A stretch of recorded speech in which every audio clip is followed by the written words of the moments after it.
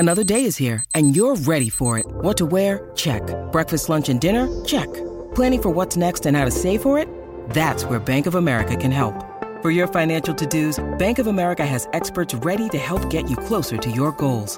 Get started at one of our local financial centers or 24/7 in our mobile banking app. Find a location near you at bankofamerica.com/talktous.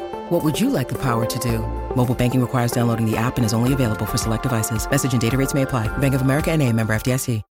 When you need mealtime inspiration, it's worth shopping Kroger, where you'll find over 30,000 mouth-watering choices that excite your inner foodie. And no matter what tasty choice you make, you'll enjoy our everyday low prices, plus extra ways to save, like digital coupons worth over $600 each week. You can also save up to $1 off per gallon at the pump with fuel points. More savings and more inspiring flavors make shopping Kroger worth it every time. Kroger, fresh for everyone. Fuel restrictions apply. It's Cheltenham with the Betfair Exchange. It's all leading to the first race on day one and the roar at the off. Bet 20 on the first race. Get a £20 free mobile bet on the Betfair Exchange. Minimum £20 in exchange back bets. Max £20 free bet. Not valid on each way and SP Bets mobile only. Excludes anti-post bets. T's and C's apply. 18 plus. BeGambleAware.org. The Betfair Exchange. More ways to bet, more ways to win. Proud sponsors of the Final Furlong podcast. The Final Furlong podcast is proudly brought to you by attheraces.com, the ultimate online resource for racing fans. It's here, it's in sight, and the only corona that we're worried about is how much of it is going to be stocked at the Cheltenham bars or whatever pub it is that you decide to frequent during the Cheltenham Festival. I cannot wait for the greatest show on turf and the biggest week of sport. And on the Final Furlong podcast, we've assembled an all-star team for 4 individual podcasts previewing all 4 days and a bonus special interview with Danny Mullins, which is available for you to listen to now on attheraces.com and all podcast apps. He goes in-depth into all of the leading Mullins team and the Mullins novices as well. This podcast, obviously, we're looking at day one, and we've brought out the big guns. Final Furlong podcast legend, Mr. Rory Delargy, back for more. Certainly am. Pleasure to be here. And the man, the myth, the legend, the one that you have been tweeting me about constantly saying, when is he back on the show? Today is the day. He returns. It's Tony Keenan. Hello all, and happy Cheltenham, I suppose it is at this stage. We can say that, but we're basically at the door of it. We really are. You're now a father, so you have of 2 children, I should say. So now you've got extra responsibilities, but also writing for attheraces.com, and you are going to be doing your daily tipping column for attheraces.com, which is free throughout all 4 days of the festival. I am, yeah. It's Hugh Taylor on one side and Simon Rowlands on the other side. Talk about imposter and inferiority complexes all day long, but we'll try and sit down and have a bit of a study and pick a couple of winners from the Irish point of view of things. Anyway, not so sure about the English form. I'm going to be quite open about that.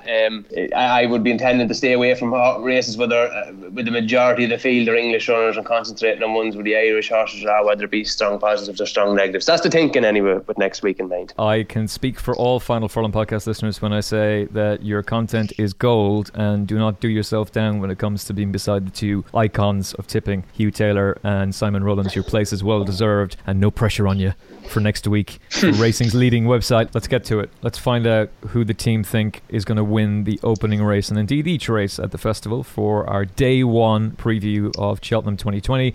Tony, we'll start with you. Your thoughts on the Supreme Novices Hurdle? My preference is for Asterion Forlange. It's going to be good ease in the ground. What I like about him is I think he has borderline the best form and probably the most scope to improve. And he sort of fell in a bit the first day when he won his bumper. I think it was in Torles. Then he was very impressive in Nice, finishing actually I think from 2 out. He was quicker than in Violin. It was the same card. Sections were a little bit quicker. And then he's absolutely won very easily in Leopardstown, beating 2 horses in easy work, and Mount Leinster, who came into it in very good form, having done good times, looked to be broadly suited by conditions, and so on. Now, look, the concern with him is the jumping out to the right, but he's not 4 to 6. You know, he looks at the best form to my mind. I'd like to see Paul Townend go out and make it a proper test on him and try and pass me type of thing. Other little concern, I suppose, is Mullins crowd don't seem to have been that enthused about him all season long. Like, he's not like a Vateur or Douvan where they had the Supreme horse maybe picked out from a way out, but he's just improving with racing. Classical Dream took a massive jump from his maiden hurdle at Christmas to Dublin Racing Festival again to Cheltenham last year, and if this lad does that or improves even a little, I think he's going to be very hard to beat. Can't really knock massively Shishkin. Like, he's looked very good, but he just hasn't achieved as much as the Sterling Forlange, and is broadly the same price. And Sterling Forlange also did something that's quite difficult the last day. He went from having run in a maiden hurdle to winning first time out in a Grade 1 in February. He's coming up against horses that were, had the graded form and had the proven form and more experience. Sort of very impressed with that. So I'd be happy enough with him at the moment, and at this ground sounds like it's going to be ideal for him, and he's just going to have enough ease probably to do him. That would be my take on it. I am absolutely ecstatic that you have led off with Asterion Forlange, because I think that he's exactly the mould of a Willie Mullins Supreme horse as well, in that he's got that Champagne Fever, Classical Dream, front-running style that really suits Cheltenham as well, and I think he's made for the race. Rory Delargy, music to my ears so that Tony's going for Asterion Forlange, but what is your thoughts on the Supreme and particularly the head of the market? I think Asterion Forlange is a really, really good prospect. I'm not mad about him in the Supreme though. And it's very interesting that when he ran in his bumper, Paddy Mullins got off him and said he's a stayer, and Willie Mullins said exactly the same thing about him after he won his novice hurdle. He's going to want much further in time, and that's a worry here. We saw him do it at Leopardstown, and they went a really proper gallop that day. They went hard, and he kept going. I don't think he was quickening at the end of that race, but he was. The fact that he wasn't letting up shows that he's got a lot of potential down the line. I went back and watched his point to point the other day at Old Town, and he jumped right there as well. And obviously he jumped right at Leopardstown. And if you watch Ruby's track walk with Lydia Hislop, he talks about how you don't want to be jumping the hurdle before they turn out to the back straight. You don't want to be going right at that, because you can lose a lot of ground doing it. It's quite a tight turn, and others will be trying to get up your inside and take the turn quickly. That worries me. It's interesting you mentioned Champagne Fever, because he seems to have a lot in common with Champagne Fever in terms of his looks and probably his size as well. He looks like he's a horse who's going to need another year in terms of physical development. Champagne Fever always looked like that as well. So before he won the bumper, I thought, well, whatever this does when it finishes midfield or out the back in the bumper, he'd be a lot better horse next year. He didn't look anywhere near ready to be running in a race like that. He was clearly still growing. But yeah, I think I like him as a prospect. I think Willie's clearly very keen to take Shishkin on. I like that that you've got the one owner with the two heavyweight Cheltenham trainers going head to head. And I wonder whether we talked that up a little bit too much because of that. Because Shishkin has been visually impressive in a couple of starts at Newbury and then at Huntingdon without having to beat an awful lot. And I've heard an awful lot of people talking about Huntingdon as a track to prep horses at. In that there've been a lot of horses who've had their previous run to the festival at Huntingdon and not gone and won. Yes, but it's a terrible record, hasn't it? It's like the English Gorham Park. Gorham Park's not great usually for trail and Cheltenham horses. Yeah, I don't really know exactly what. Obviously, it's a very different track. I don't think that's half the issue. You don't have Grade 1 races at Huntingdon. I think a lot of trainers who prep there are looking for easy-ish opportunities. I do remember Brown's Gazette, before he won the Supreme, went to Huntingdon. He actually fell at the last before he won the Supreme. That's going back a fair while, mind you. I'm not mad on digging out that stat, because there are always going to be horses who can turn it around. And obviously both Willie and Nicky Henderson have their own ways of prepping horses for races like this. They'll often go against the traditional trends and stats. I think I'd be against Asterion Forlange at the trip on that basis. Although if he's going to win it, he's going to win it in Champagne Fever style. He's going to go at his top pace pretty much from the start and drag the stamina out of the others. And the question is, who's going to be able to sit close to him and be able to produce something up the hill. And it might just, for a horse who's clearly got a lot of speed, that might test Shishkin, I suppose. Chantry House, similarly for Henderson, he's going to go for the race. He's got a very good turn of foot, and it might well be that you need more of a stayer if it is going to be run that way. I'd probably see Fiddler on the Roof as the most solid selection in the race, because a test of stamina at this trip is not going to be a problem for him. He was impressive in the Tolworth. He got through background there and stayed on strongly up the hill at Sandown, which is very important. I can see him doing the same here.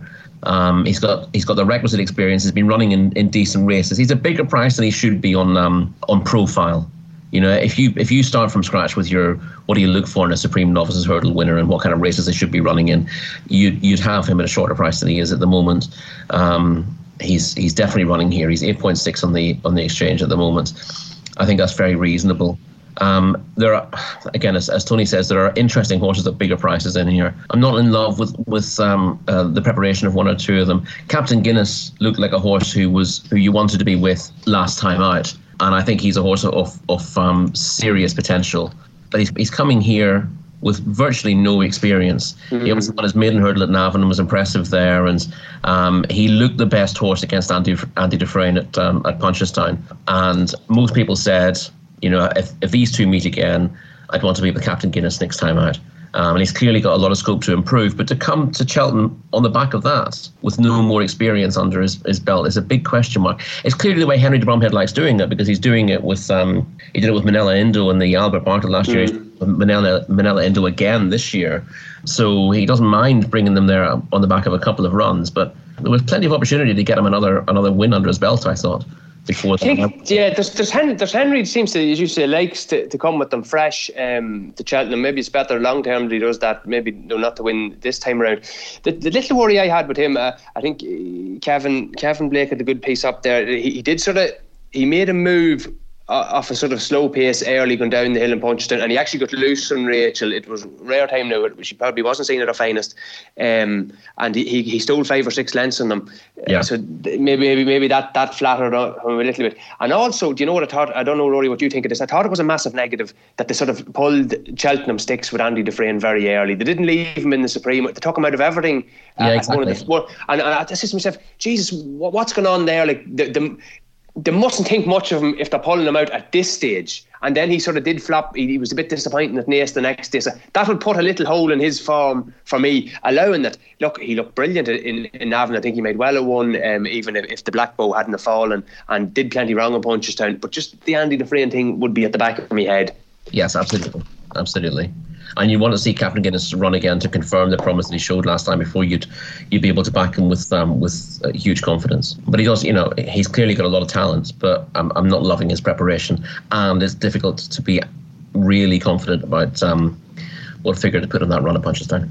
I'm very interested in what Rory had to say about Fiddler on the Roof, because I see him as the biggest threat as well, and actually, in my opinion, he should be shorter than Shishkin, Tony. Am I completely bonkers there? Have I had too much caffeine? He is, look, he is the grade 1 form. As Rory says, he was quick and nearly in the finish up the Sandown Hill, which is a fair achievement. We have a little worry about, Jeremy's flame. What is she? She's disappointed afterwards. Admittedly, she had excuses that she hampered, but I would have respect for him. He would be one to be worried about. Tony, you and I are both with Asturian Forlonge. I think we're both reasonably confident. Rory is bursting our bubble. Rory, is your bet Fiddler on the Roof? Yeah, Fiddler on the Roof would be the bet, but I think he's a really solid each way bet, because I can see a few of these being taken out of the comfort zone. But however this race is run, will be fine for Fiddler on the Roof, and I think he runs a decent race. Why don't we do the reverse forecast, or the box exacta, as Matthew Taylor wrote about for attheraces.com recently with tote betting. You can also do that with Betfair, obviously. Asturian Forlonge and Fiddler on the Roof to finish first and second to get us off to the dream start in the Supreme Novices Hurdle, with Nicky Henderson's horse out the back of the telly, because he has an awful record in the race. How many winners? Pop quiz. Tony Keenan, how many winners has Nicky Henderson had in this race since 1993? 3. Rory? 1.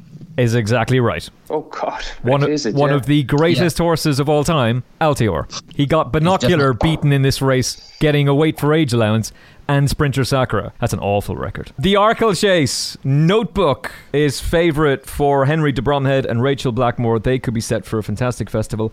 Declan Ricks is doing an article with Rachel Blackmore exclusively for attheraces.com, and she's second favourite to be top jockey at Cheltenham, so make sure you check that out at cheltenham.attheraces.com or on the At The Races main site as well. You can get 4.0 right now on the Betfair Exchange. 11-4 is the general price. Fakir Dudery, 5.21 on the exchange, 4-1 in old money. Richard Johnson will ride Bruin Up a Storm for Ollie Murphy, 5-1 in old money. You can get 7.0 on the exchange, and then Cashback, who I think is fascinating, 6-1 with the sports books, but on Betfair you can get 8.84. Tony Keenan, the Arkle. I'm actually feeling I'm the most boring person going into the festival this year. I'm actually fancying horses at the front end of the market. You get stick for that, but anyway, that's a whole discussion for another day. I think Notebook could definitely be a little bit shorter here. Sort of on the clock, like his third best run is as good as anything the rest of them have done. Like his winning the Punchestown graded race is as good as most of what the rest of them have done. His Christmas run is probably better than the one at Dublin Racing Festival. I think there's a couple of reasons for that. There's a thing about him getting a bit wound up beforehand. I also think the softer ground at Christmas probably suited him. Look, I think the thing about this boiling over beforehand has come into his price a little bit too much. There is a chance of it happening, but it's a very hard thing to put a price on. And it's I would find this a thing, you look at it after the race, he boiled over, you can forgive it the next day. But saying now, like, is it a 50% chance of it happening? 10%? Is whatever, I don't know. But there's horses that have gone into this having won the two Leopardstown Grade 1s that have been much shorter than him, and he's been incredibly impressive, in both of them. His jumping is excellent. He jumped a little bit right at Christmas, but that seemed correct with the last day. He seems to be an idle sort of a horse that doesn't do much when he hits the front. What's sort of not to like? Obviously, you can hold your horses and you can sort of say, I want to see him go down to the start and see as he lost the plot. Get that and take a little bit shorter, fair enough. But I think he's a pretty good bet at he's 3-1 there. Just to talk about somebody else, like Fakir Dudery, I can see the case that things didn't go his way at Christmas.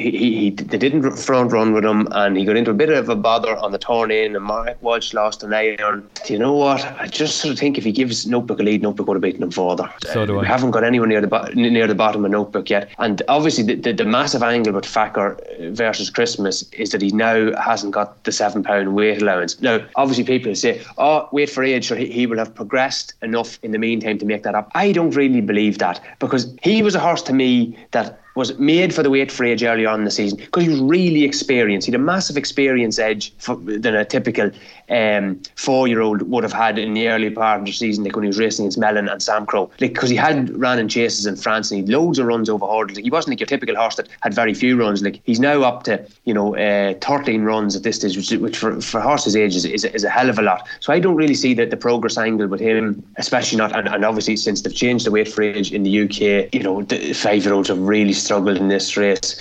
Bruin Up a Storm, again, I'd be interested in Rory's thoughts on this horse. I thought his jumping now the last day wasn't anything wonderful, but I know he's been very good on the clock. What he has sort of tended to struggle is when he's gone up in grade, listed races are better. His form figures is 4-4 fell, 4-2, and I thought the preparation was a little bit weird, allowing that he has run against some good horses and beaten them. Rory, what did you reckon on him? I didn't like his preparation, I have to say. I mean, he was due to run in the Kingmaker at Warwick, but missed that with a setback. And then Ollie Murphy said he's not worried about taking him there fresh, because he's always gone well fresh in the past. I liked him a lot as a novice herder. I backed him in the Ballymore last year. I thought he got stuck on the ground a bit last season, and that would be a concern for me as well. He's got a good turn of foot, and I think he'd be a better horse on goodish ground. But again, people get very carried away by his form. Yes, he's produced good speed figures, but he's been doing that in an environment where he's able to express himself. Mm-hmm. He won first time out. He pulled it out of the fire a bit at Carlisle, I suppose, and then the second race was a match to all intents and purposes. And you can't be warming up for a race like the Arkle, running in what are essentially speed tests at home. You've got to be racing against other horses.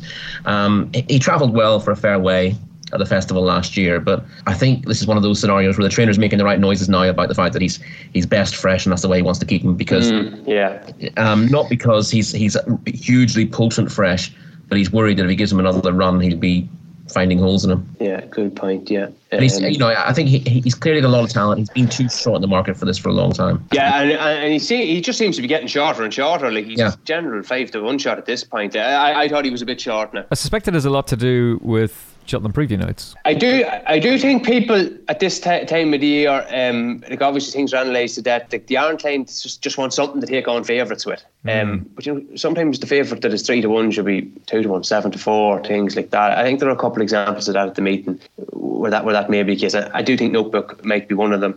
The other one I would throw into the mix. The official ratings all sort of come out there the day after the entries, and the top rated in the race is Notebook. These handicappers, they get all this sort of crap from people with ratings and weights and all. They're very thorough and they do a very good job. Like, Rouge Vif is 157, pound behind Notebook, and I was kind of impressed with him the last day.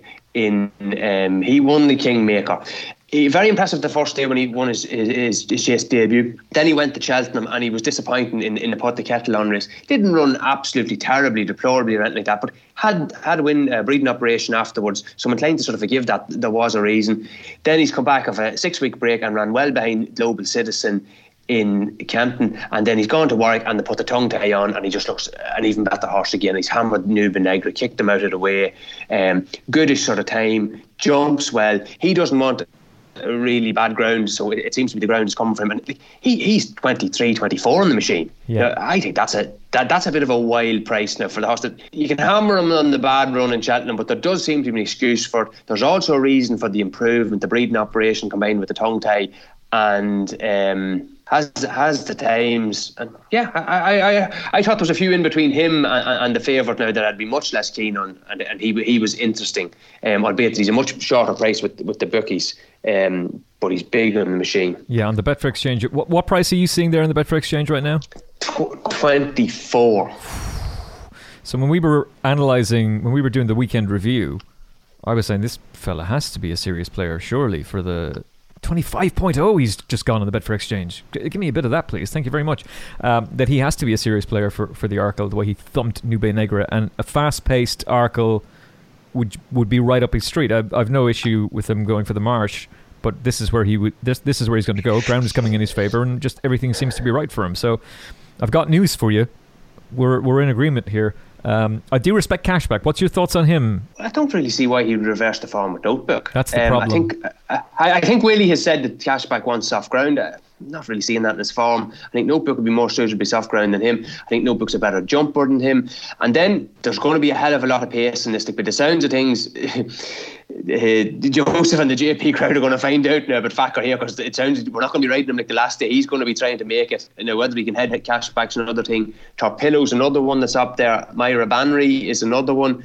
What was the Put the Kettle On?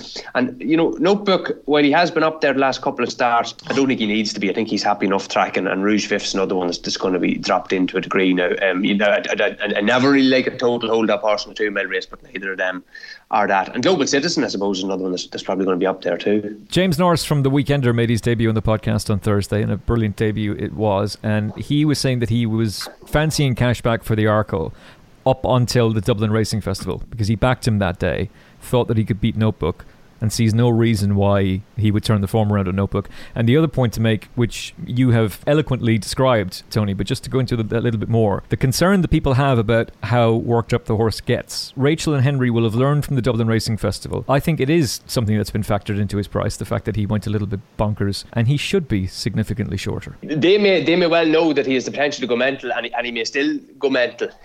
you know the old one with Michael Jordan, the boys all knew what way he was going to go when he was playing for the Chicago Bulls. Didn't mean they could stop him. I think it's going to be, if he's going to lose the plot, he's going to lose the plot. But I just think it's a very hard thing to put a price on it.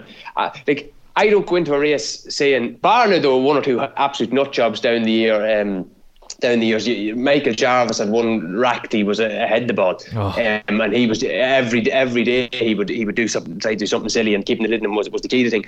But I don't look at the typical race and say, well, geez, there's a horse now with temperament that could blow it on the way to the start. If it happens, it happens, and you kind of take your beating on it. But it wouldn't be a top consideration for me, and I think it just seems to. I think in his price, maybe I'm wrong. Maybe people just don't think his form is that good, but I think it's pretty good. And those two Leopardstown Grade races, the proper races, like compared to what Brewing Up a Storm has run in, different level of stuff. I think so too. I think 11-4 is pretty solid. Rory, how do you break this down, and what is the attractive betting proposition to you right now? I agree largely about Notebook. We don't know exactly how he's going to react coming out of the parade ring onto the course, but earplugs will help him to some degree. In terms of what he's achieved so far, he should be a shorter price than he is, and he's 4.3 to back on Betfair at the moment, and that's very reasonable. And if he was a 7-4, 2-1 shot, then I'd be looking for alternatives. And I did that. I did a piece in the race a few weeks ago, and pretty much said I thought Notebook was absolutely rock solid in the race, but looking for alternatives at the prices at the time. The one horse who's got no love at all when you consider what he's achieved is Esprit de Large. Yeah, that's fair enough. I mentioned him at all. I think I've seen. I suppose it's out of sight, out of mind stuff. I know Simon Rowlands was keen on him. Did a pretty good comparative time relative to Defi Desai. Although I suppose Newman Egbers let the form down a little bit. But yeah, he's another one that's going to sit off the pace, I suppose. There's talk about he needs to go right-handed. That's because he's had 3 runs over fences. They've all been right-handed. But his best run over hurdles last season came at Uttoxeter. And his win in the Henry VIII was impressive. He carried an official rating of 144 into that, and you need to be a bit higher than that. But obviously he's gone up on the weights for it. But I think Newman Negra's really let the form down subsequently. I think that's solid enough. And it ties in with what Global Citizen did at Kempton next time out. I thought it was a solid performance. Not the kind of performance that would make me think he should be favourite for the race, but he's a Grade 1 novice winner. And we're falling over ourselves to back a horse in Brewing Up a Storm, who won an egg and spoon race in a fast time at Taunton last time out. For me, that's largely irrelevant. You should be sticking with horses who are proven at the top level, unless there's a reason why you would need to oppose them. And I think sometimes we're a little bit too clever about races like this. And Esprit de Large, I thought it was a solid one. He's 14. He's always been aimed at the race. You might get a bigger price about him in the day, because I've never heard Evan Williams upbeat about the chances of this horses on the day. He's always he sounds just set for defeat every time you speak to him. He was very positive with this horse Andy Bosto for this race. He gave him 3 runs. He said he doesn't need any more experience. He's got 3 runs. He's won a grade 1. So what else does he need to achieve in terms of experience for the Arkle? So he gave him a long break and brought him back gradually to peak for this. I think that's absolutely fine. Certainly I'm a lot happier about that than I would be about Brewing Up a Storm, who was due to have a prep and had to miss it. In terms of the others, Fakir Doudrey, I agree entirely with Tony about the weight for age. You have to look at that in two ways. Weight for age is there for a reason, and the question you have to ask yourself about Fakir Doudrey is whether you think he's the type of horse who will have improved physically between Christmas and now. For me, the answer is no. And I don't mean that in a really negative way. I think he's a smashing horse, and I think with a more aggressive ride, he could be a player in this race. I always got the impression that they wanted to step him up to 2.5. Fairly early on, but he is a player. But the turnaround in the weights is a big issue there. I think Notebook is the type of horse to improve more than Fakir Doudrey at this stage when you consider what they were capable of over hurdles. I don't really like Cashback. The one positive for Cashback really is Willie's recent record in the Arkle. Now, for ages, Willie couldn't get anything to get near the winner in the Arkle, and then things seemed to click for him about 5 or 6 seasons ago, and since then his record is exceptional in the race. But Cashback, I thought he had everything go his way last time out. He was picked up fairly easily by Notebook, and Notebook didn't seem to be at his best that day. So also Cashback seems to need to lead, and I read something recently about there've been 4 or 5 all the way winners of this in recent years. There certainly haven't. There've been 2 in the last 50 years. Oh, name and shame, Rory. Name and shame. I'm not being really strict on that. If you didn't take up the lead until after the first fence, I still count that as all the way, because the run up to the first fence is just sorting yourself out. Yeah. But horses who've been in the lead and have tried to make all the running, Undersow did it, and the horse before Undersow to do it was Anna Glog's daughter. In 1980 it was when she won the Arkle, and it was a pretty bad Arkle that that year, which was a smashing mare. But she made all the running and nothing really got into it behind. But I've watched every single Arkle one evening. I watched them all back to back. And nothing else has gone close to making all the running. So while I'm sitting back binge watching Altered Carbon on Netflix, you're watching reruns of every single Arkle ever run. Yeah, that's a lot more fun as well.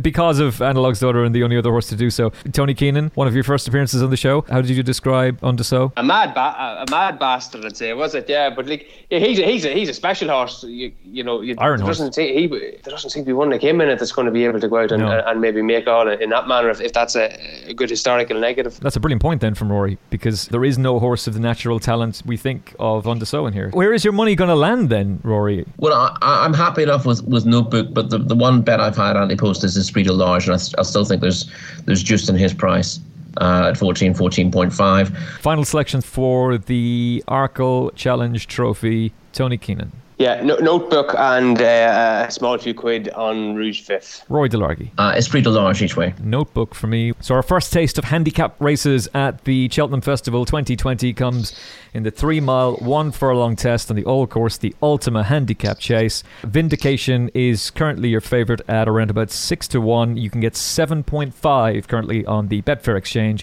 And this is the race. I got a message yesterday saying, please come to me first about this. I love this race. So take it away, Tony Keenan. This will be a 10-second answer to this. This is one race I have absolutely no view on at all. Very thin on the Irish horses. Wouldn't be a great historic race for the Irish horses. So I'm not even going to attempt to put something forward here because it'll be a total guess up. And I'm sure Rory's a great man for going into depth and knowing these top good handicappers. I'll let him take it away. And that's why I respect Tony Keenan so much. He's no spoofer. He doesn't waste your time. Well, if he doesn't have any interest in a race, he'll just go, nah, sorry. Pass. A couple of horses that would have jumped out at me in handicaps, but I'm taking the policy that have a good study of the graded race and wait till declaration stage for the handicaps, because it just to me it takes a lot of time for what you're getting out of it, and they're still bloody impossible. Spoke with Andrew Gemmell yesterday for TalkSport. What an absolute gentleman he is. Part owner of Discorama. Second favourite at 9.5, in fact, on the Betfair Exchange. Rory, handicaps are your speciality. You love these races. Sapage was your handicap bet of the meeting, and they've only gone and decided to go for this race instead of the plate. So what's your current thoughts on the Ultima? I don't much like it, I have to say. The conditional will be very interesting. He's so well handicapped. I'll talk about Sapage because obviously I was very keen on him in the plate, fundamentally because he is a front runner who is the perfect jumper of a fence. That is, he is lightning quick across a fence and quick away from it. He's not spectacular. You don't notice him. He never seems to get the call. Jumps well in his races, but you watch where he is in comparison to others, particularly when he won last time out from Spirit of the Games and Lawler, and he was getting a length and a half at every single fence between taking off and getting that first stride away from it. That's hugely important to me. But stepping up to an extended 3 miles looks a massive negative, especially if they decide to change the tactics, and that's what often happens. He's unproven beyond 2 mile 5, so he's up a chunking trip, and if they decide to hold him up to get it, that would just be destroying his one big positive, which is his jumping. Because if you're making a length and a half at every fence, if you're reined back after every fence to save your stamina, you're not taking advantage of it, whereas he did it perfectly last time out. So that's off-putting for me. I'll probably end up having a couple of quid in him just because if he wins, then I'll be kicking myself if I've lost money in the race. I know the feeling. I might even throw a couple of bob at Cogri. Oh, I was just going to say, right now my each way bet would be Cogri. The softer the ground, the better for him. He didn't always have a very good record at Cheltenham, but since he's been ridden by Sam or Willie Tristan Davis at the track, he's got an excellent record. He's rarely out of the places. He's got 3 solid runs this season. He's still fairly handicapped on a mark of 1.43. If it is pretty soft in the first 10, it becomes a test of stamina. He'll run fairly well. But you're always looking for horses who are thrown in these races. And it's not necessarily the case in festival handicaps. Some of them, yes. Some of them, it's just a case of being able to show your form in a big field where there's no advantages to be had that you might get elsewhere. Front running, which would normally be an advantage, is difficult in certain races because everyone wants to be handy. some races it's just a case of surviving the first circuit and trying to get a position. So it's not always the best handicap horses that are winning. It's the horses that are best able to deal with it. And he will deal with it very well. I'll go with you with Coggery. Rory, you didn't even mention the favourite Vindication. Is he one of the worst favourites for the week? I don't know. I'm not mad to take him on it. That's 6 or 7 to 1, but he's very, very well found at the top of the market, and his one moderate run last season was here. His best form is right-handed. So that's a bit of a concern. In fairness, Kim Bailey's talking him up. He thinks he's got the strongest team of horses for a long time. But then again, you know, if you look at Kim's record at Cheltenham generally over the last 15 years, it's not great. He obviously had the winner of the Plate a few years ago, but he has struggled a little bit at the big meetings at Cheltenham since the glory days. So Vindication, yeah, I mean, if this was at Ascot, I'd be pretty sweet on him. But he's got a little bit to prove at Cheltenham. But then again, he's got a hell of a lot of class as well. So I don't want to be laying him at those prices. You'll probably get 10 to 1 on the day about him. I would not be surprised if you're right there. I suspect that he will drift in the betting. Remember, we had this big gamble last year on the Nichols horse. That's right. Who told everyone was the best handicap chaser in the yard, and everyone fell over themselves to back it. How did that work out again? He fell at the last when beaten. Moving on. It's Cheltenham with the Betfair Exchange. It's all leading to the first race on day 1 and the roar at the off. Bet 20 on the first race. Get a £20 free mobile bet on the Betfair Exchange. Minimum £20 in exchange back bets. Max £20 free bet. Not valid on each way and SP Bets mobile only. Excludes anti-post bets. T's and C's apply. 18 plus. Be gambleaware.org. The feature race of day 1, and it's a weekend off renewal. Epatante. Or Epatante. Take your pick. Barry Geraghty confirmed to ride. The cough, we're not concerned. 7 to 2 is the general price about Epatante on the Betfair Exchange. I think that coughing scare has done us all a massive favour, and we're getting a much bigger price than we should be. Pentland Hills, 5 to 1. Okay, we'll move along. Sealos Emery, they paid the 22.5 grand. He's going to line up. He's a general 8 to 1 shot. 9.0 is available on the Betfair Exchange. And Davor Star just got a tweet from one of the members of his syndicate saying, fair play to Jane Mangan for changing her mind about Davor Star and for Emmett Kennedy for not Bismarcking him. You're welcome. You're very, very welcome. And thank you for listening to the podcast. 12s. If Gavin Cromwell can win a second champion hurdle in a row, that would be some achievement. And Super Sunday, tipped up by Tony Keenan on the Christmas Review Part 2 for this race at 25 to 1, has been the Wise Guy horse and is now 12s. Price is gone, Tony, isn't it? Well, thank fuck. I was trying to remember, did I tip that horse or not? Because, that's good. That's good that I mentioned him at that time. Yeah, look, he was a grand price at that stage, obviously. Now, money queuing up to get on him at 10s. Oof, I don't know. He needs things to go his way. He's a very good horse. He likes Cheltenham. He's won as many grade ones as any horse in the field, but he needs the leaders to go hard and probably too hard. He's actually he would have run really well in last year's champion hurdle with the traditional way it was run. Would have set up for him, but is that going to transpire this year? I don't really know. Shouldn't he have run in the last 2 champion hurdles?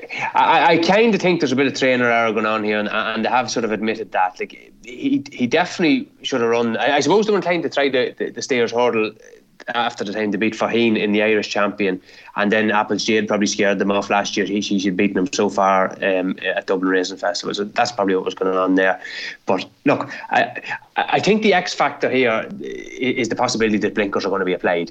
Now that's all or nothing stuff. He could finish up. He may not take to them at all. But you know what? There could be. He just looks like the sort of horse that might take to them. He'd still be my selection, but I wouldn't be charging in to back him at 10 to 1. It's such a difficult race, and I can talk about others here. I would agree that Epatante is no bad price at all. This thing about the coffin. Like Nicky Henderson has had a couple of cases of horses having late scares, and they've all come on and run brilliant races at the festival. Altior put up his best performance ever. Yep. Tiny beat Min. And Santini ran perfectly well last year. Like, I think he had actually a bit more trouble with preparation than most. So she's about couldn't put anyone off backing up. I wouldn't be a Pentland Hills fan, aside from the thing where he seems to need to come very, very late, which is always difficult to execute. I just don't think he has the form. Davor Star would have a bit of a life. You're giving all sorts of Silius Emery is one now. If the ground came up really soft, would have a bit of a chance. But like I'm happy enough with Super Sunday. It sounded great after the event, but Epatante, is not a bad price at all at 7-2. But can you put anyone off anything in this race? Probably not. If somebody came up to you and said, Tony, I really fancy Sharjah for the Champion Hurdle, could you put me off? I'd say to you, he took a big walk in the betting beforehand, and sometimes Mullen's horses have a habit of coming on from the Irish Champion Hurdle and proving their Leopardstown form completely wrong. And also, I thought he got a funny ride. Funny isn't the right word. He got a ride that was atypical of him in that he sat, third or fourth, whereas in all his good performances, he's been dropped out and come with a late run. I don't think that particularly suited him. I think he was Paddy was probably trying to cover Honeysuckle because she was a 2.5 miler coming down the trip. Didn't really work out because it didn't suit his horse. And there's a couple of reasons why he may bounce back the form. But again, obviously, stuff that is a concern to him. For those who took your advice, don't know if you know this, Tony, you've got a big following. A lot of people followed you in, and now he's just a little bit too short for my liking. Epatante has the standout piece of form. Nicky was making the point that she was one of the horses who was badly affected by the flu jab, and that's the reason that he thinks she didn't run to form like a lot of his other horses. It's not a fantastic race, and she does have the standout piece of form, and the 7-2 with Betfair is...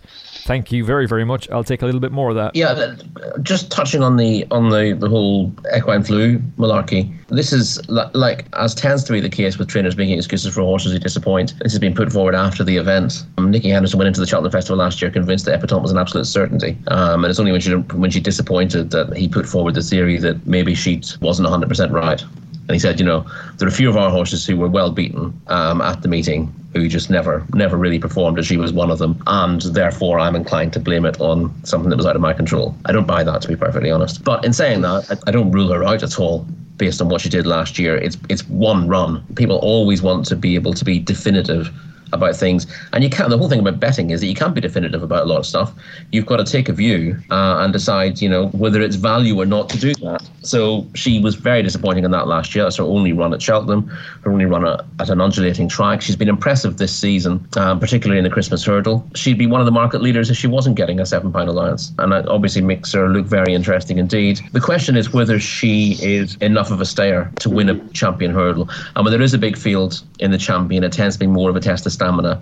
You tend to get more of an end-to-end gallop. It's difficult to find a position to sit in. Ideally, you've got to work a little bit harder to get track position. And what we know about her is that she's got a lot of tactical speed. She says she's a slick jumper with tactical speed, but that tends to be shown off better in a smallish field and indeed in quicker conditions. So that's a slight question mark, as is her lack of experience overall. She's again been put away after winning the Christmas Hurdle. Everyone's making excuses for her last season that she was very inexperienced coming into the Mayor's Novice. Well, she's even more inexperienced in relative terms than the Champion, isn't she? Because the Mayor's Novice was full of it was virtually won by a newcomer. Yeah, a horse who'd never jumped a hurdle in public was second. Exactly. So everyone was inexperienced coming into that, whereas most of the horses in the Champion Hurdle have been there and done it and have got experience at the track, got plenty of experience at Grade 1 company.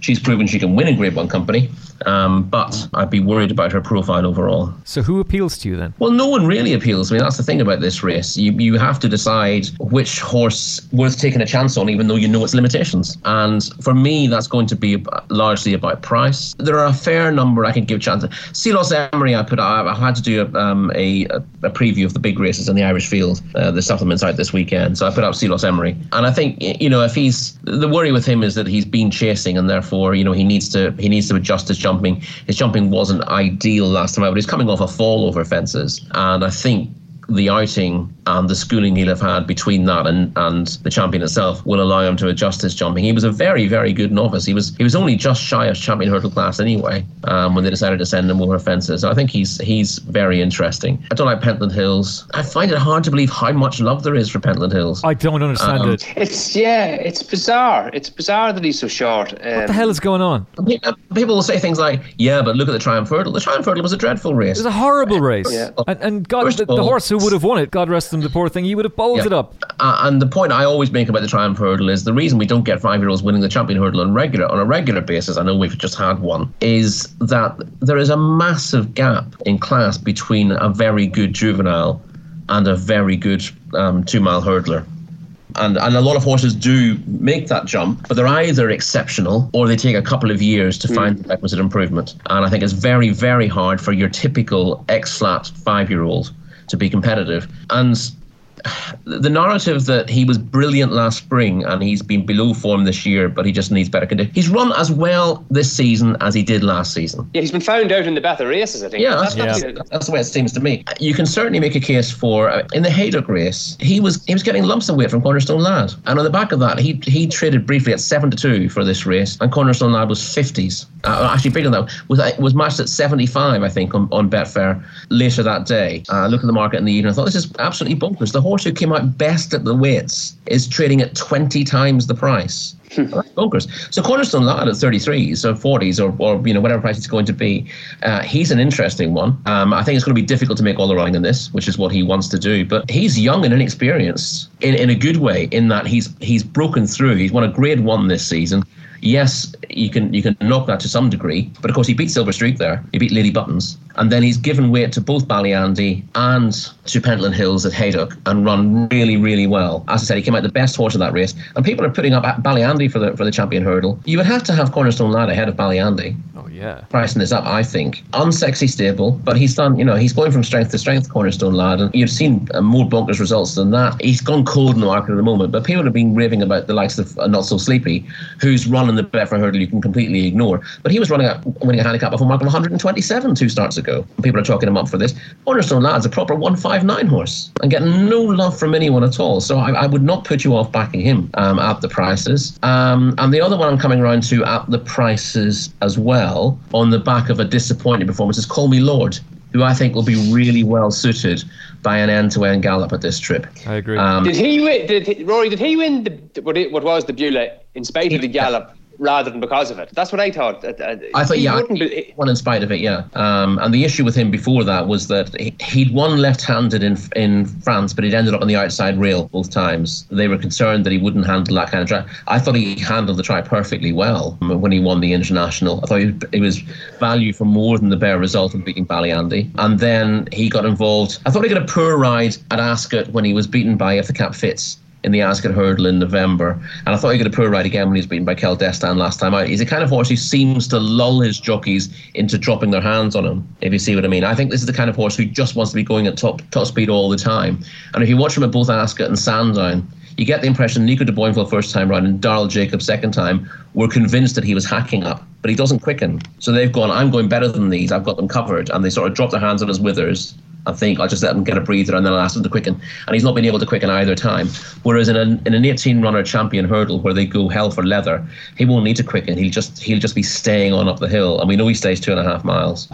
So I can see him at the very least hitting the frame at a price. What do you make of the fact that Darrell is going to ride Fussel Raffles? I'm delighted, quite frankly. Because James Bowen won on Call Me Lord at Cheltenham. It may very well mean that we also get a bigger price. Here, and he's a hungry jockey, and he'll believe in this horse. Whereas, Darrell was beaten on last time out. It'd be easy enough for him to get back on him and think he's not that good. With a horse like this, who's a bit of an outsider, I'd rather a young jockey rode him who thought, I can win this champion hurdle on this horse and really try to do something different. That would make him appeal to me at the prices. I'm not suggesting he's rock solid each way or whatever. I just think he's one of those in there that there is the potential for something different than you've seen so far. I can completely see the logic. I could even make a case that Petit Mouchoir would be a decent each way bet here. Again, the other thing that we talk about how bad a race it is in terms of the official ratings of those in it.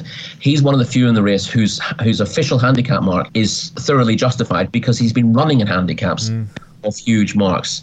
Third in the Imperial Cup last year to Malaya of a mark of 160 shows that he really is a 160 horse, and there aren't many of those in this race. He's 1-7 now because he's been dropped for his last run, but that's I don't think he's deteriorated this year. I think he's as good as he ever was. Tony, you love in-running chaos and mayhem on the Betfair Exchange. Pentland Hills has been 101 and 1.03 in running in his 2 runs this season, is that right? Oh God, he's gone that short, has he? Yeah, I'd well believe it. Just look that you can see the way he's travelled through the two. Definitely the last day anyway, the way he's travelled through the two. I'd well believe that. Yep. Can't believe he's 5-1. It's absolutely bonkers. So final selections in the champion hurdle. It's Epatante for me. Tony? I'll just stick with Super Sunday. Rory? I'll go Call Me Lord. Let's do the Epatante, Call Me Lord, Super Sunday trifecta, and we'll see you all in Dubai and the combination forecast as well. Happy days. Preferably not at the moment. Well, actually, yeah. Can we rephrase that? We'll see you all in Barbados. Somewhere nice. If you haven't read the article in The Guardian, I strongly recommend that you do. I retweeted it yesterday. Okay, the Mares Hurdle is a proper matchup. Benny Didier is favourite on the exchange. You can currently get, as my MacBook just completely freezes up. Thanks a bunch. I shouldn't have updated it just yet to the new software. 1.71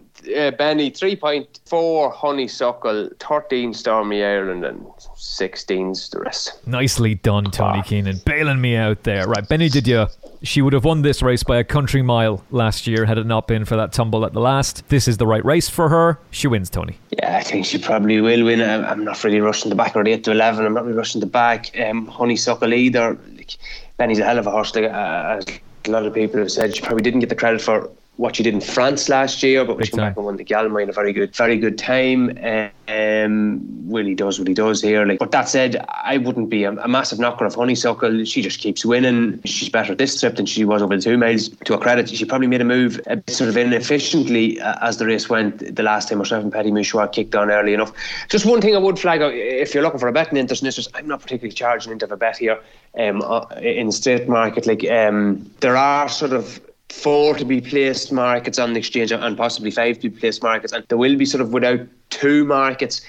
I'm kind of interested in Elfield there. She ran not very well would be stretched. She ran quite well in the Dawn Run last year when she was 6th to Eglantine. So just looking at the trip was a bit sharp for her, and she seemed to improve then after that second to Honeysuckle, Fairy House, and then was able to handle the 2 miles very well in Punchestown, and it has just improved again this year. One reason we hadn't horse, bit disappointing behind Stormy Ireland at Christmas. I thought she was given a little bit too much to do there. It had to come from a long way back, and then a very good performance the last day to beat Black Tears and Loreen. And obviously Loreen is not what she was, but she was given £6 to Black Tears, who'd won a quite a competitive handicap before that. So yeah, I can see her getting into the 3 or 4 here at a little bit of a price. Obviously you would imagine that the 2 places are booked for the 2 short ones, but I wouldn't be just as keen on Roxana. She's sort of the 3rd or 4th favourite. She hasn't been in great form this season. I don't think she's shown it last year. I just don't think she's been in as good a form last year. And yeah, I respect Stormy Ireland, but I think there's a little bit of scope with Elfield yet. Can you just double check something for me, Tony? Seeing as you've got your computer in front of you. Is Elfield currently trading at 45.0 on the exchange? She is, yeah, but it's for nothing. It's for no money. So, maybe someone thinks she's not running or something, or maybe I know she was in handicaps at one point. Whether she's still there now is another thing. Well, she is running, so she's not. No, the only race she's left in the mare. So I imagine if all is well, she's going here. She is running, and whatever this small amount of money is, I'm going to take that. Thank you very much, as Rory gives us his thoughts. So to sum up, Benny Didier, for both of us, Tony, we think she's going to win. But in terms of placing a bet, you're interested in place bet or bet without the favourite? Yeah, Elfield in the extra markets, which there will be on Tuesday. Yeah, plenty of those on the Betfair Exchange or just back her to place. 45.0 for a win. Rory? The only thing I take issue is Tony's assertion that Roxana is not as good as she was last season. I thought she was as good as ever when second to Somerville Boy last time out. I was a bit disappointed with her, Rory. I actually backed her that day, and I thought she was going to win it nearly. That's just a little bit disappointed with her finish. I think she's a little bit below. Well, you think she's at roughly the same level? I think I think Somerville Boy is a very decent horse given his if he's allowed to dictate, which he was there, and it turned into a bit of a sprint finish. I know he's aimed at the Stairs Hurdle. He's got a decent finishing kick, as we've seen before, and I think she just lacked the speed of him in the finish. I think it's decent enough for him. William Henry's won since. Keltestan's won since. Emma Tom's won impressively. The forms worked out really well from that race. So yeah, fair enough. Yeah, fair enough.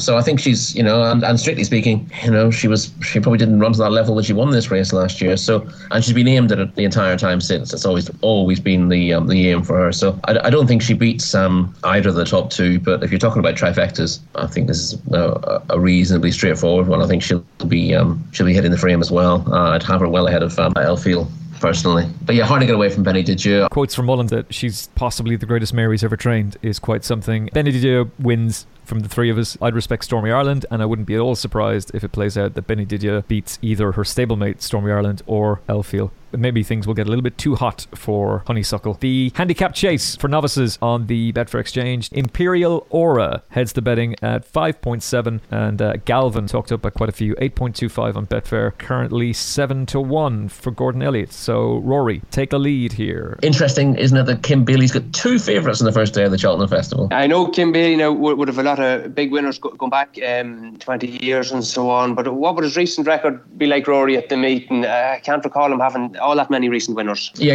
in fairness, he doesn't throw a huge number of runners at the festival these days. He used to be one of the most powerful stables in the country. Of course, won the Champion Hurdle, the Gold Cup, the Grand National back in the day, and he's been training for a long time, Kim. But since the last 20 years, his only winner at the festival has been Darna, who won the festival plate at 33-1 about 5 years ago. It's good to see Kim with a couple of favourites at the festival again. One of the longest serving trainers around there, but there's no great recent success for the yard. Is that another reason to go against Vindication and indeed Imperial Aura at the head of the betting? Not really, no. I mean, if you want to back horses on the basis that you want to find trainers with a very good record at the festival recently, then you'll start looking at those.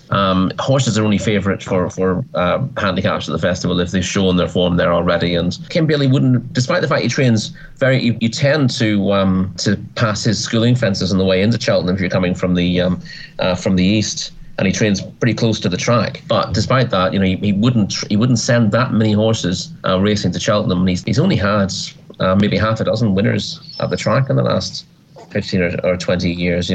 Kim's more than happy to take them where he wants, and a lot of it, we have this with a number of his decent horses in recent years, that they've done their winning at right-handed tracks, and the question is with some of them whether they're capable of showing that form going left-handed. But in this race, he's got the favourite who's won twice at the track this season, Imperial Aura.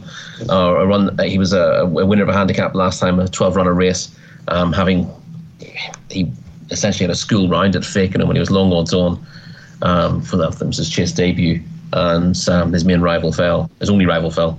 So he basically literally schooled around Fakenham. But he got a fair bit of experience here last time out, and that's largely why he's prominent in the betting for this. But we know this is one of the toughest handicaps at the festival. Very, very small weight range. So who looks to you to have been plotted for this race? Oh, half of them have. And I'm not really interested. I like to try to find. The problem with finding horses who have been plotted up is, by definition, people have been second guessing that already, and they are short prices. And that doesn't really appeal to me. I want to look for horses that I think will cope well with the demands of the race and are priced accordingly. Rather than thinking what's well treated here. Nicky Henderson was talking up his horse today, Precious Cargo, who I think he was in the Arkle, and he's confirmed that he runs here, and Nicky thinks he will improve enormously for a step up to 2.5 miles. His runs so far this season have come at 2. He was third to Rouge Vif in the Kingmaker last time out by Yates out of a classic cliche mare. He will improve a chunk for stepping up 2.5 miles, and he probably won 3 in time, to be perfectly honest. The horse that I liked for this going back, aside from Beekstown, was Hold the Note, but Mick Shannon then. He had a mark of 133. He needed to win an egg and spoon race somewhere to sneak into the weights for this, and he ran him in a grade 2 at Warwick, which he might have won, but for just being outstayed by 2 for gold. He travelled best in the race. He traded 6 on in running, and ended up being beaten half a length by a stronger stayer. That rather let the cat out of the bag, and he's got £12 for that run. But at least he still gets in the race. So if you get up to 146, 145 won't necessarily stop him. I know Mick thinks an awful lot of him, which is why I stuck him in that grade 2. But it feels like a missed opportunity. If you're not going to win a graded race, and you're going to take a massive hike in the weights, you need to do something. But Mick's done well in this race. In the past, he got a similar profile to Mr. Whittaker, who won it 2 years ago. He was running in the same race, that Kempton race. Mr. Whittaker had run in it 2 years previously as well. And he was very unlucky at Kempton. He was travelling really well when he was stopped in his tracks by a faller in front of him, and he was pulled up immediately by Tom Scudamore. And then Johnny Burke rode him when he was second at Warwick, and Johnny Burke is jocked up again. He'd be on my shortlist, but he's 8-1. Everyone's seen that form last time, right? They know how good it is, and I don't want to suggest that Mick Shannon isn't shrewd, but a shrewder trainer would have got this horse in at the bottom of the weights, and yet he's in at the top of the weights. That puts you off a little bit. In which case, who are you going to side with? Galvin, of course, another one who's been well punted in the last couple of days, who catches the eye. The other horse, I'll mention him again here because I mentioned him on our last preview. Paint the Dream was 50s when we looked at this last week with Andrew Mount. And I think he's quite interesting based on his second in the Dipper, which, you know, it's slightly dubious form, but it's good enough. Obviously, Champ would have won that race, but for falling. But he ended up finishing second to Midnight Shadow, having been given he led early on, but he was shuffled back in the field, and Conor Brace, who rode him, was basically just schooling him round at the back of the field when it all fell apart in front, and he'd run on really strongly to get second. He ran appallingly back and trip at Ludlow last time out. I didn't expect him to win that. He was favourite for it, but given that he would have been on the cusp of the top of the weights here, winning another race could have adversely affected his chances. So if you put a line through that and you decide that there's nothing to see there, I think he's interesting, and 25-1 is still interesting enough, but you get a bigger price on the exchange about him. Yes, a much bigger price on the exchange. Is there anything here, Tony, that interests you? I did actually, when I was going through the horses for the National Hunt Chase, that Holden Note I thought was very interesting. He travelled like the best horse and just didn't really see it out in the Warwick race. And I know what Rory's saying, like he's gone up and he's now 145, but you know what? Geez, I'd nearly take the chance on the horses as the graded form when there's only going to be 6 to 8 pounds max, 7 pounds probably covering the lot of them. But Rory does make a good point there again, that the horse actually for the same connection missed the way to go. Champagne Court would be my each way selection in the race. It's a fascinating race. Pretty confident though about the last. I do like it when a plan comes together. Carefully selected heads the betting at a top price of 7-4 with the sports books. You can get bigger on the Betfair exchange, and I'm going to keep this real simple here, lads. And Tony, I'm going to start with you. To me, this race is made for Patrick Mullins and Carefully Selected. I think he's one of the best bets of the day.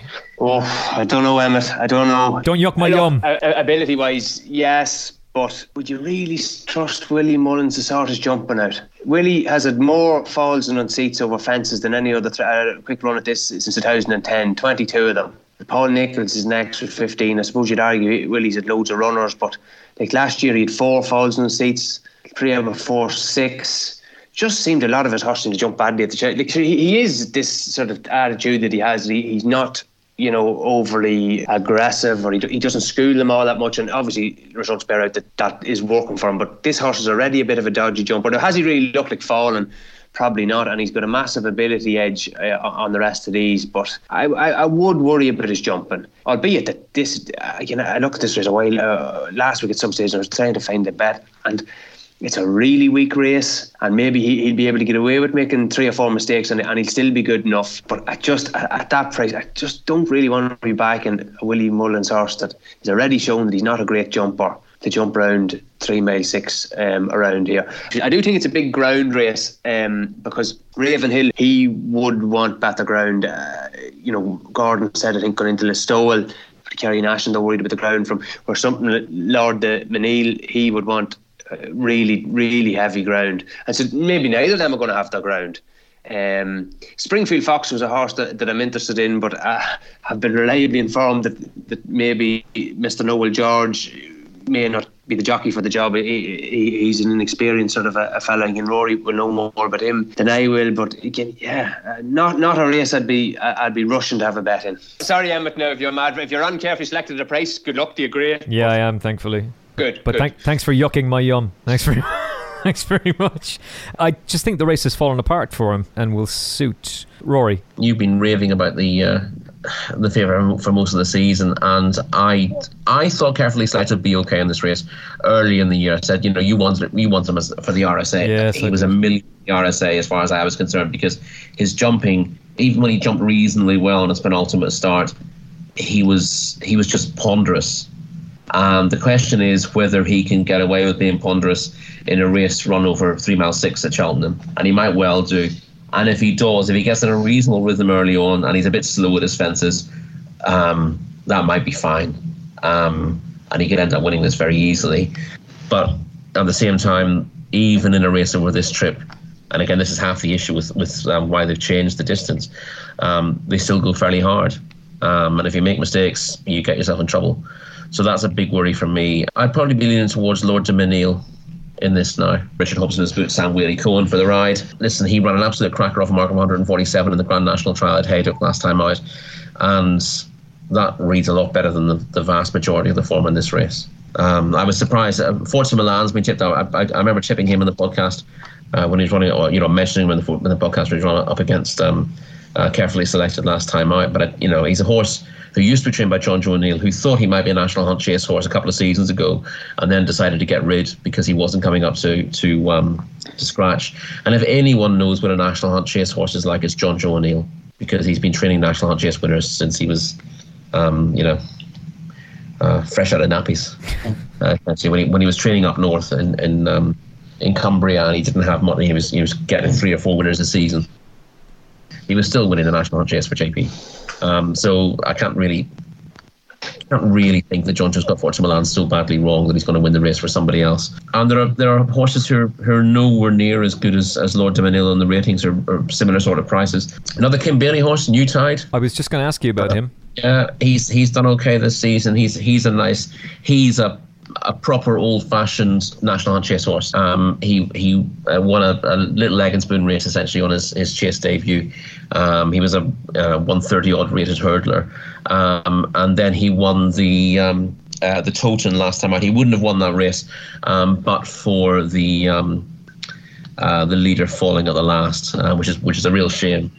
But New Tide, he jumped really boldly that day. Art Lethwey was second.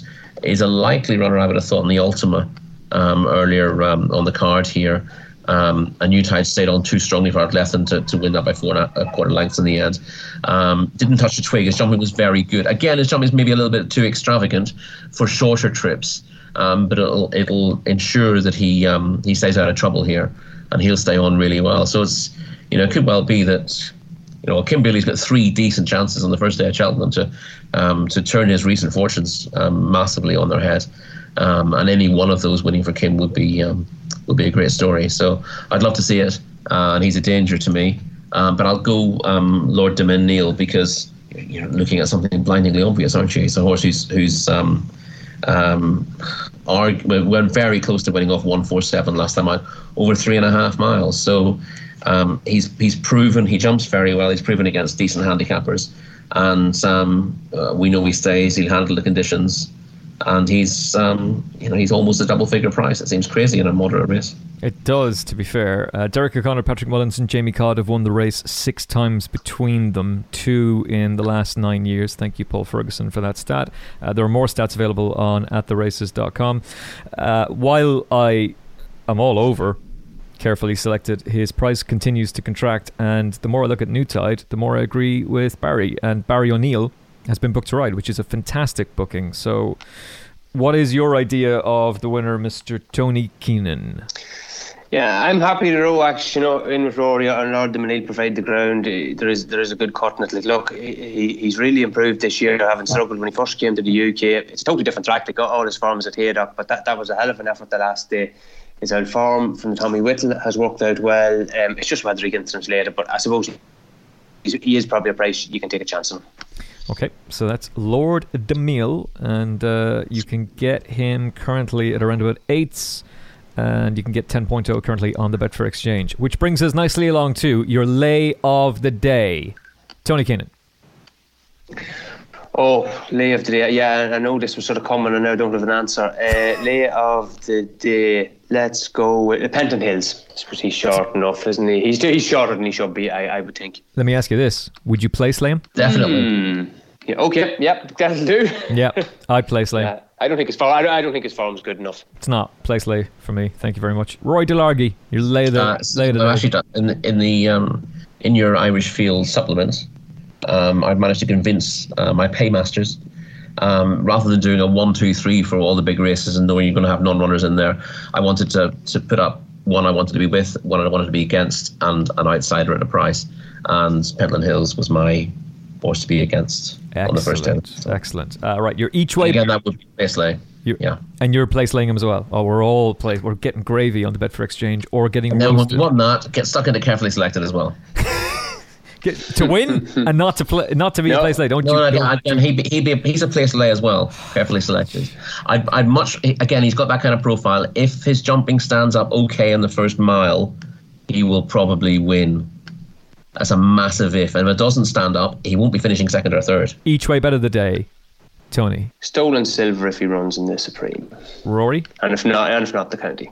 Call me Lord, the champion. Stormy Ireland in the mares. And your banker of the day, Tony Keenan. Notebook. Rory Delargy. I don't like the whole concept of bankers anyway. But if Rory, can I just say something on that? I would agree with you completely.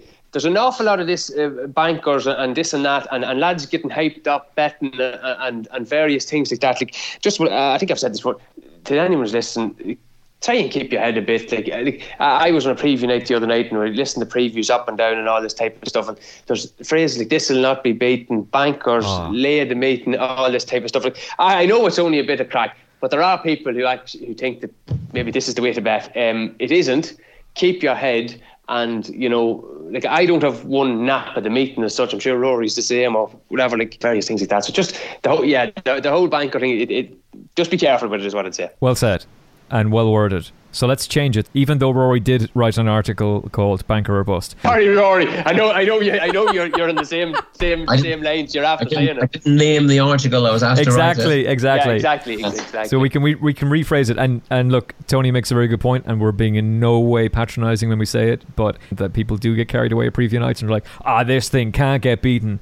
They're not going to be there to bail you out if it does. If you throw a dog a bone, you don't want to know how it tastes. Do your own thing and just do lucky 31s and lucky 63s.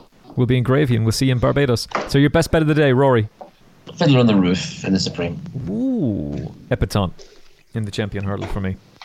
I think we've given you a patent there. We have, You can get Tony Keenan's expert insight for all 4 days of the Cheltenham Festival on the At The Races Cheltenham mega site. And it's all for free, along with Hugh Taylor and Simon Rowlands. So if all three agree on one particular selection, then obviously don't go completely bonkers, but go a little bit bonkers. It'll definitely be yours to be backing. Tony, is there anything you can give us to watch out for early on, seeing as this is the first daily podcast to go out? Yes, I do like Concert Haste in the Mayor's Novice Hurdle. I still think she's a big price at 12. Second in it last year, coming off a long break. I don't think there's a standout in it this year. I respect Henry's horses. They had the mark. I just have in my head that she is more of a stayer. And the ideal race for her at Fairyhouse at Easter rather than this one. And I think double figures a bit for is very good. In a race that William Mullins has won every single running of. Correct, yeah. The best of luck for Cheltenham 2020, Tony. It's been brilliant having you back at the podcast. And I know you're an exceptionally busy man, but please God, we'll have you back on the show soon. Don't you ever say I'm busy. I'm busy enough, but no, we'll be grand. And hopefully now we'll try and get a couple of winners organised for next week. Please God, hopefully it'll be a great Cheltenham. Fantastic to have you back on the show, my friend. Have a great Cheltenham 2020 and looking forward to reading your stuff on attheraces.com throughout the week. Thank you, Emmett. That is it for our day one preview. Hope you enjoyed it. Thanks so much for listening. Thank you so much for the kind words on social media as well. From Tony Keenan. Good luck. And and one other thing. Enjoy. I'd be the worst in the world. I'm sort of talking to myself in this regard. I get all hyped up and I'm busy and I'm doing this, studying form and trying to do bets and watch race and this, that and the other. Try and enjoy it as it's going on too, because it is over very quickly and it's a magnificent race. And I know people slag off the dilution of 4 days and all that, but it's brilliant. There's some brilliant races next weekend. The Champion Chase, Gold Cup, magnificent races to come, and try to enjoy it. It's the best 4 days of sport of the entire year, and you're right, just enjoy the moment. From Rory Delargy. Good night and the very best of luck to you. And from me, Emmett Kennedy, thank you so much for listening. Hopefully there's a lot of gravy in there for day 1, day 2, day 3 and day 4 podcasts on the way, only without the races and the Betfair Exchange. We'll chat to you very, very soon. Thanks so much for listening. Best of luck. God bless. It's Cheltenham with the Betfair Exchange. It's all leading to the first race on day 1 and the roar at the off. Bet 20 on the first race. Get a £20 free mobile bet on the Betfair Exchange. Minimum £20 in exchange back bets. Max £20 free bet. Not valid on each way and SP Bets mobile only. Excludes anti-post bets. T's and C's apply. 18+. BeGambleAware.org. Have you downloaded the free At The Races app yet? With easy-to-use race cards and form, expert daily tips, plus video replays and in-app betting, it's the app that no racing fan's phone should be without. Available for free on your iPhone or Android mobile. Visit attheraces.com/app for more details.